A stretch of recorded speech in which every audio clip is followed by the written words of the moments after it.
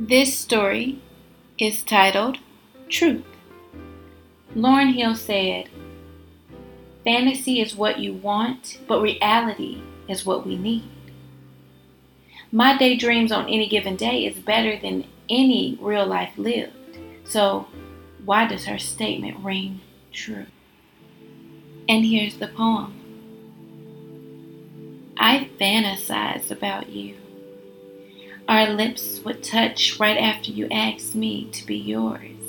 I'm always cherished more than the whores.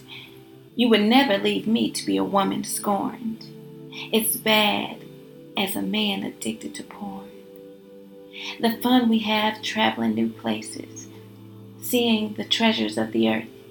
Then I give birth to our beautiful son on a cool summer night. You made an independent woman fall in love with family, and we never fight. But now I must let you go, because my life now must be better than any dream I can ever imagine.